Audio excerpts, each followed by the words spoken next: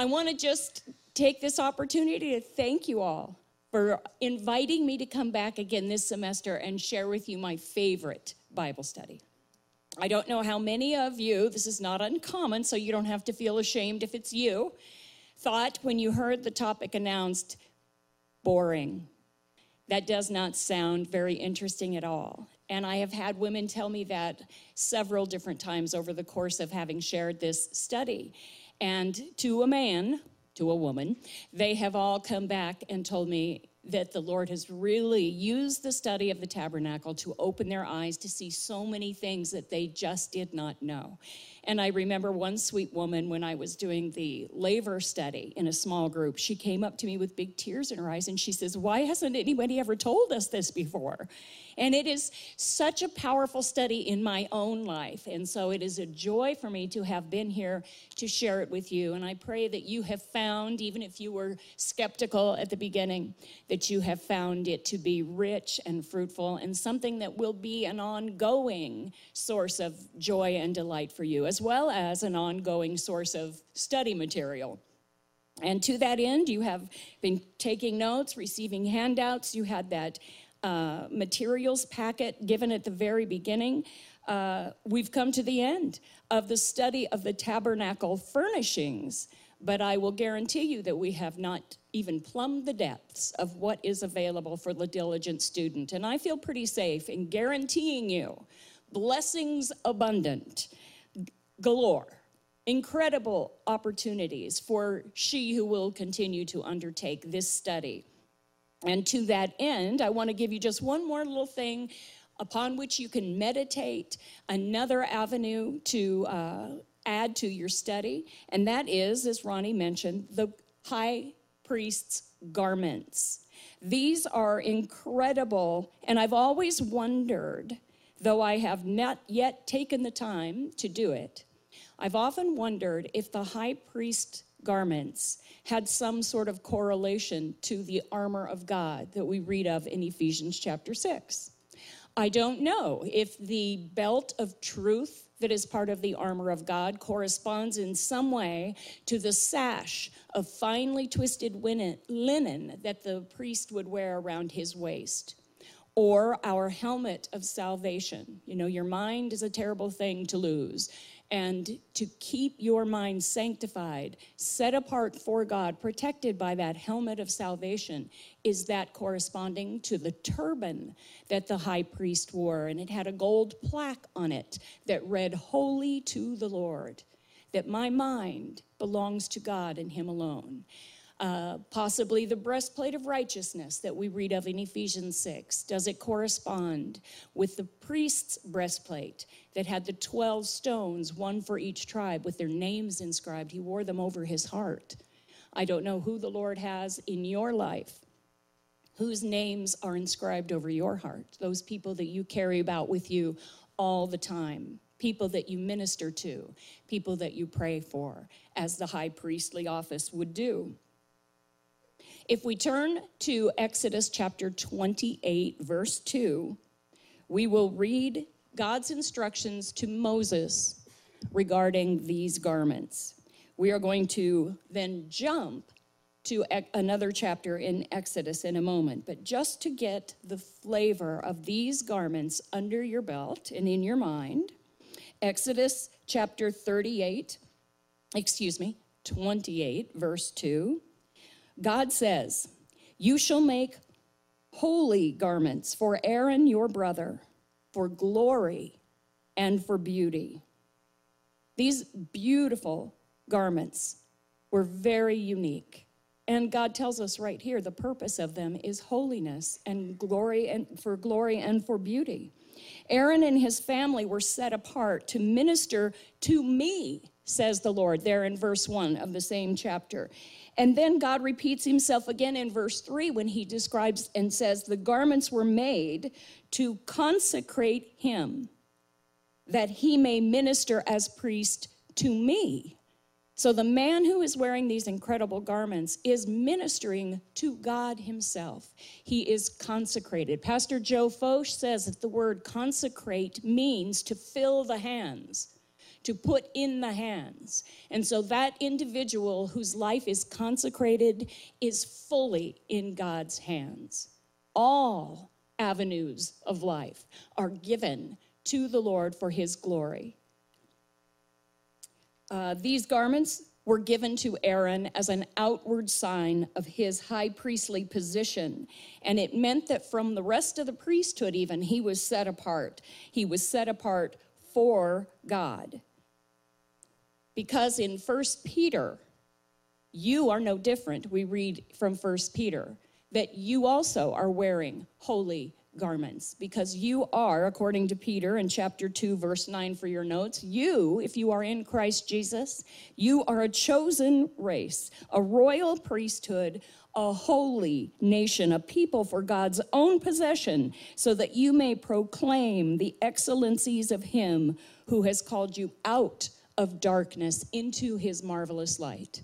And as you wear that robe of righteousness that Jesus Christ himself has provided, you are dressed for your role in this royal priesthood. And the whole purpose of consecrating yourself by that garment is so that you can proclaim the excellencies of him who has called you out of darkness and into his glorious light. These beautiful garments, they were for glory and for beauty. They were like nothing that had ever been seen before, because they were meant to reflect heaven. As the man moved, lived and moved and had his being as a service of worship to the Most High God. He would go from the place of sacrifice in the courtyard to the place of service in the holy place, and on into that place of worship in the Holy of Holies. And if you have in your mind's eye the layout of the tabernacle furnishings, from the Holy of Holies where the Ark of the Covenant and the mercy seat lay, clear down through to the altar of sacrifice, and you drew a line to connect all of those things, then came back from the golden lampstand to the table of showbread and drew another line across, you would have a picture of the cross. Even in the layout of the tabernacle furniture, the shadow of the cross fell on the whole, complete, wonderful thing. Now turn to Exodus chapter 39, verse 24.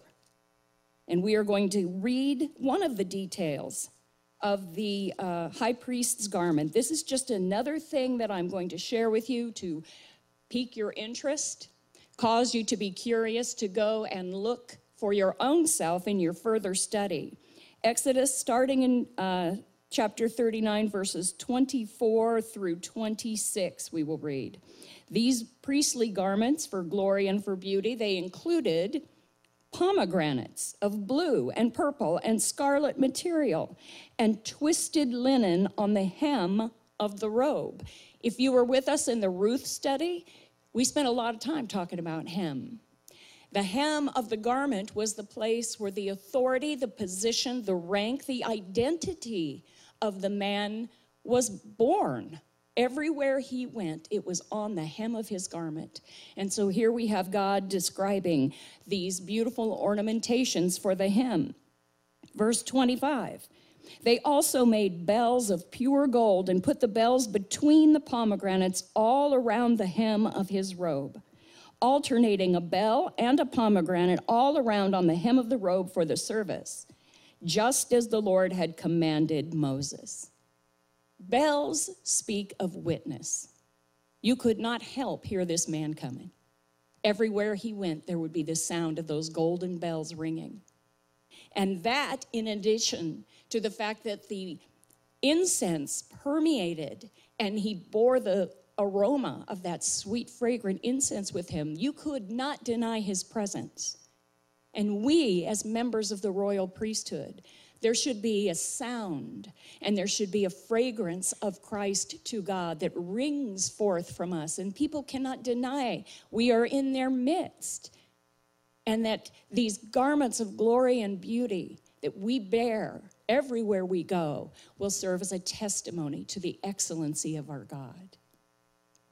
Pomegranates speak of fruitfulness.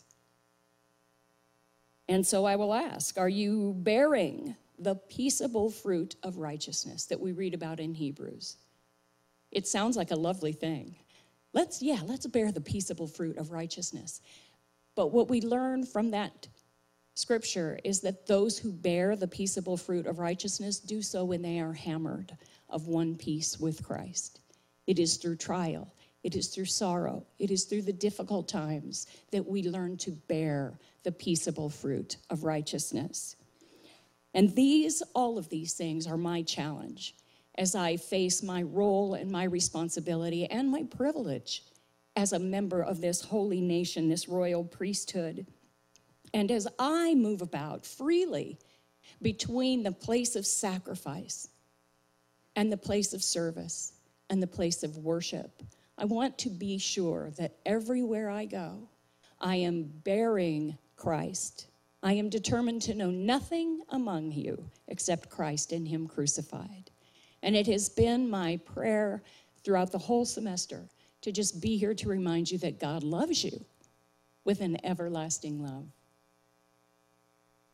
Going forward, I pray that all of us will be doers and not just hearers, that we will learn to take this study of the tabernacle and put it into practice, make it a living and active part of our lives, and that we will be those kinds of women who bear the fruit of the Spirit, and the fruit of the Spirit is love in all its many facets, that we have so seen the picture of Jesus Christ laid before us that it cannot be denied in our words and our deeds, even in our thought life, that we will be ever aware of the presence of the tabernacle right in the very center of our lives, just as it was in the center of the Hebrew life. You know, when Moses followed God's instructions, he did such a good job of it that we can't help but see Jesus Christ in every detail. We have seen him crucified and glorified throughout the entire study of the tabernacle. And so I do pray that this semester has been a blessing to you, and that from here on, God will continue to enliven and to quicken you, inspiring you to the study of his word, that indeed will become the very center part of each one of your lives. And so I pray that the wonderful promise that God gave to Aaron for the people will be yours, that the Lord will make his face to smile upon you and give you peace every day for the rest of your natural life. And someday soon and very soon, when we stand in glory in the real deal, you can be a tour guide and give everyone the heads up for the tabernacle. Ladies, I thank you so much for all that you have done to bless me, and goodbye.